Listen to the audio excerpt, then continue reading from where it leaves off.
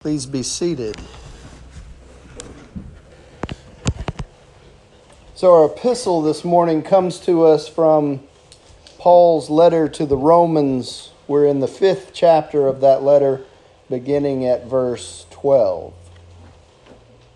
Paul writes, "Therefore, just as sin came into the world through one man, and death came through sin, and so death spread to all because all have sinned. Sin was indeed in the world before the law. But sin is not reckoned when there is no law. Yet death exercised dominion from Adam to Moses, even over those whose sins were not like the transgression of Adam, who is a type of the one who is to come. But the free gift is not like the trespass. For if the many died through the one man's trespass, much more surely have the grace of God and the free gift in the grace of the one man, Jesus Christ, abounded for the many. And the free gift is not like the effect of the one man's sin. For the judgment following one trespass brought condemnation, but the free gift following many trespasses brings justification.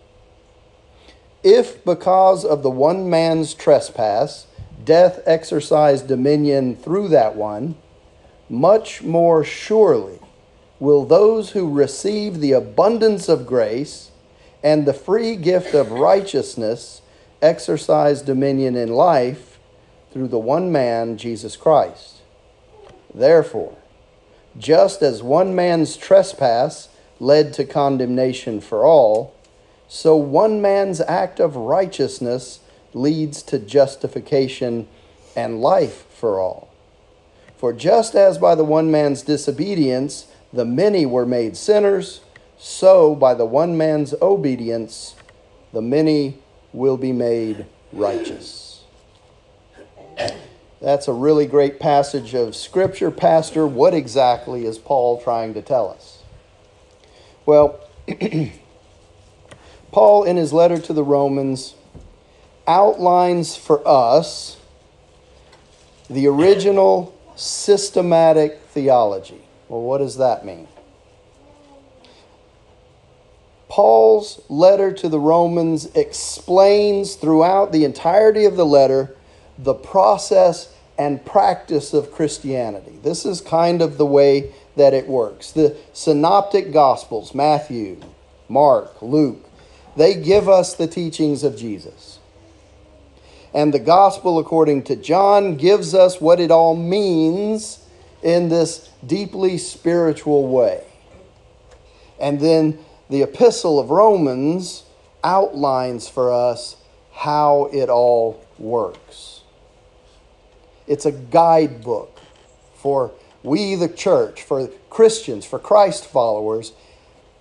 How do I practice being a Christian? If you want to know the answers to those questions, we go to Romans.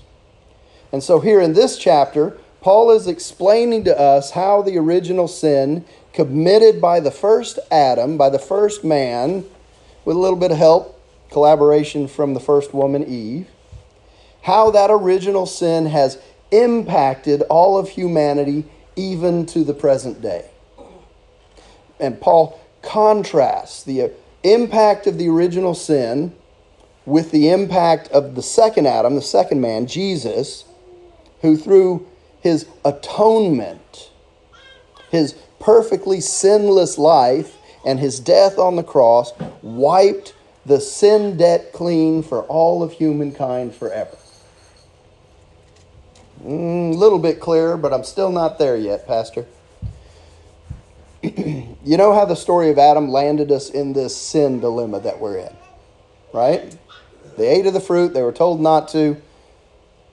And so the sin of disobedience caused them to be exiled from the garden, and along with them, this separation from God, the rest of humanity found themselves in a state of sin. First the sin, death followed, and no one was exempt from either sin or death from that point forward. The sin disturbed the relationship that we had with God, with everything and everyone. But the extent of that disturbance in the relationship wasn't made clear until God spelled it out in great detail in what? The commandments. How do you know you're sinning if there's no rules to follow? And so what are the commandments? Thou shalt not do this, thou shalt not do this, right? So this huge abyss, death, that was separating us from God, dominated our human experience from Adam to Moses. And then we had the law. And suddenly everyone's held accountable to the law. Even those who didn't sin like Adam did, not the same way that Adam did, by disobeying a specific command of God, still those people experience this termination of life, this separation from God that we call death. The thing is, Adam, who got us into this sin situation, is the same person who points to the one, Jesus, who gets us out of it. How does that work? Well, Adam is typical of you and me, typical of every one of us. He represents the sinful condition of all humans everywhere. Jesus stands for the justification. Another word for that is salvation. Jesus stands for the salvation of all people who receive him by faith. So the story of the redemption of humankind is really the story of these two men, Adam and Jesus. The first one, who disobeyed God, took the whole human race down the wrong path. We agree? The other one, the second one, who obeyed God and provided salvation for all who turn away from sin and turn to him in faith. So it doesn't matter how terrible and devastating the sin of the first man was, the work of the second man, the redemptive work of Jesus in his life and his death on the cross, reversed the consequences of that sin.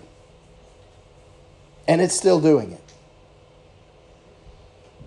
And it will forever reverse the consequences of all sin and restores all people to the favor and the righteousness of holy God. And we simply have to acknowledge it, believe it, say yes to it.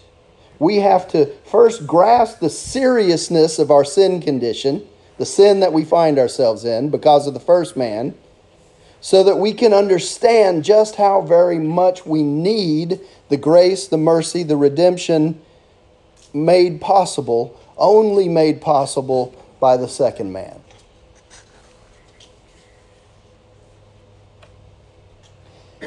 Paul then goes into a part of this passage of Scripture where he explains to us that the gift is not like the sin. The impact of the gift is much greater than the impact of the sin, which you have to admit was pretty great.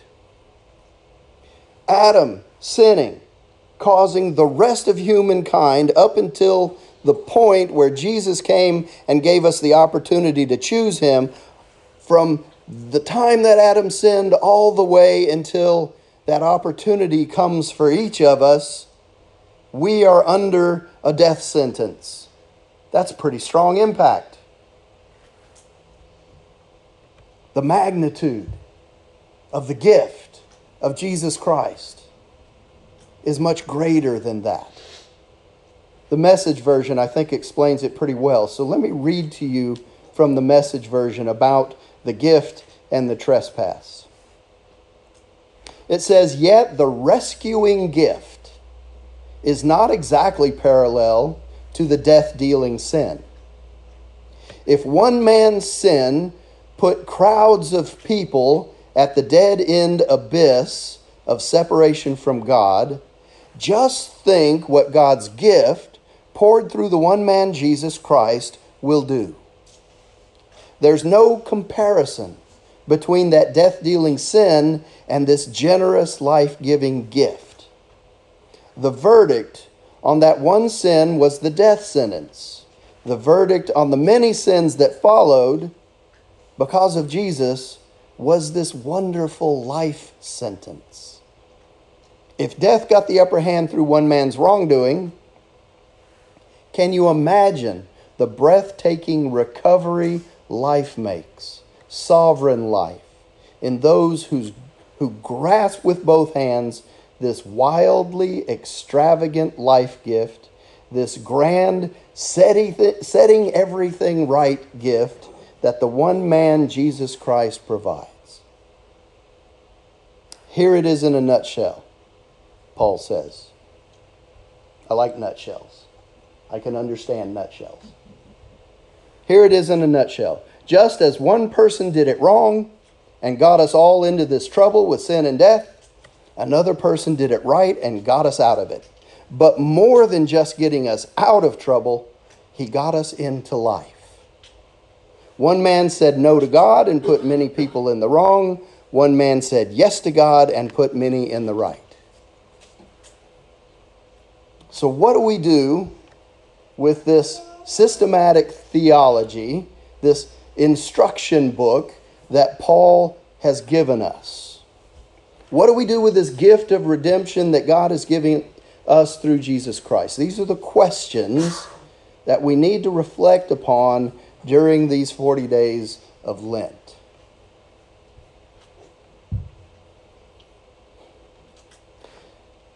Sin and death are the order of the day for all humankind. Eternal separation from God is where all of us are headed because of our sin, but Jesus has paid that debt for all of us. And we can receive that free gift of redemption by simply confessing with our mouth and believing in our heart that Jesus Christ is Lord. And when we do that, the sin debt is paid in full. All of it is wiped clean. And so Lent is an opportunity to examine ourselves, to look inside our hearts and figure out just where we stand with God and where we stand with Christ. If you were here Ash Wednesday, you would have heard me say something like, you can give up things for Lent in some sacrificial offering if you want to.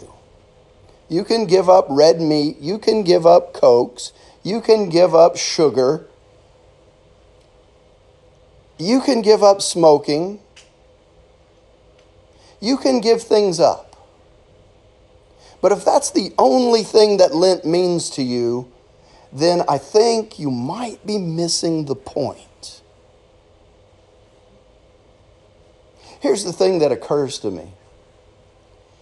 If I'm willing to make this journey to the cross with Jesus during Lent, if I'm willing to walk step by step with Jesus, and all along the way, if I'm willing to look into my heart and find those places that aren't filled with Jesus, but are filled with other things that I've hidden away, known only to me, but trust me, they're not. Little places in my heart that I've reserved for my own self-interest and my own selfishness. Instead of giving up red meat or Cokes, why not give up something of eternal significance? Why not examine yourself and find out where it is that you're broken and offer those things up to God? Why not look inside your heart and find out what things in your past that might cause you shame or a feeling of guilt, and trust me, we all have those, whatever they are for you, why not give those things to the God who wants to take them from you? Why not give up your prejudices? Why not give up any hatred you harbor for another, whether it's one person or a group of people? Why not dig deep, do some heart surgery, scoop out those places in your heart where Jesus doesn't reside, and allow Him to fill those in for you? You can give up the Cokes and the red meat if that sounds sacrificial to you. But what good is that sacrifice if you're just going to go back to them after 40 days? Really? Because as I say, Jesus did not go to the cross for you and for me so that we might give up red meat for 40 days. That sounds a little ridiculous when it gets right down to it, doesn't it? No, Jesus went to the cross for us to take our sin upon Himself and to give us His righteousness instead. And quite frankly, we would be foolish not to take advantage of that offer. And Lent is the time of year where we do that. It's an opportunity for us to cleanse our hearts and walk along that way to the cross with Jesus. Because if we're willing to make that journey with Him, and we finally get to the cross, and maybe we're willing to carry it a little bit of the way up the hill to Golgotha, maybe we're willing to climb on that cross with our own sin and offer it up, when we finally get to Resurrection Sunday, then we get to share in the resurrection. If you've done the work through Lent, you've done the heart surgery, you've done the soul searching, when you finally get to Resurrection Sunday, Jesus' triumph over sin and death will be your triumph over sin and death. Imagine how much brighter Easter morning will be if you can come into this worship service free of all the stuff that's been in your heart. So when you do the heart surgery, you have to do a little bit at a time. First of all, you have to surgically remove the shell that you've put around your heart that prevents the love of God, the forgiveness of God from getting inside. You remove that shell, and then you open your heart to Christ, and He's more than willing. He's happy to come in. The Holy Spirit will help you identify those things that need to come out of your life. And then Christ will fill those spaces so that there's no room in your heart for anything else but Him. And thus you share in the victory of Easter Sunday. What we must do from the moment we accept Jesus as Lord and Savior is to commit to learning all we can, sharing all we can to whoever we can, continuing to grow in Christ, continuing to be more like Him, living our lives according to His example, loving God and loving our neighbors. And so it's a simple formula that Paul is giving us, saying through one man, one sin, there was condemnation for all. But through one man, one act of righteousness, there was salvation for all. We went from everyone being in Adam to everyone being in Christ, those that accept Him. We went from all people being resigned to sin and death to all people with opportunity for life and truth.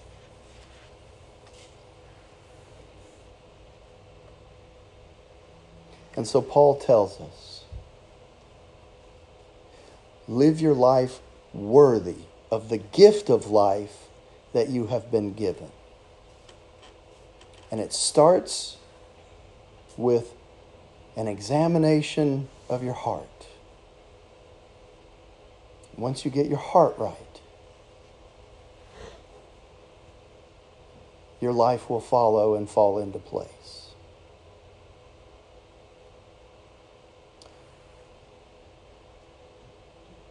Study Scripture. If your Bible is tattered and torn from use, if your Bible is tattered and torn from your digging into it, if your Bible is tattered and torn, there's a good chance that your life won't be. In the name of the Father, and the Son, and the Holy Spirit. Amen. Our hymn is Beneath the Cross of Jesus.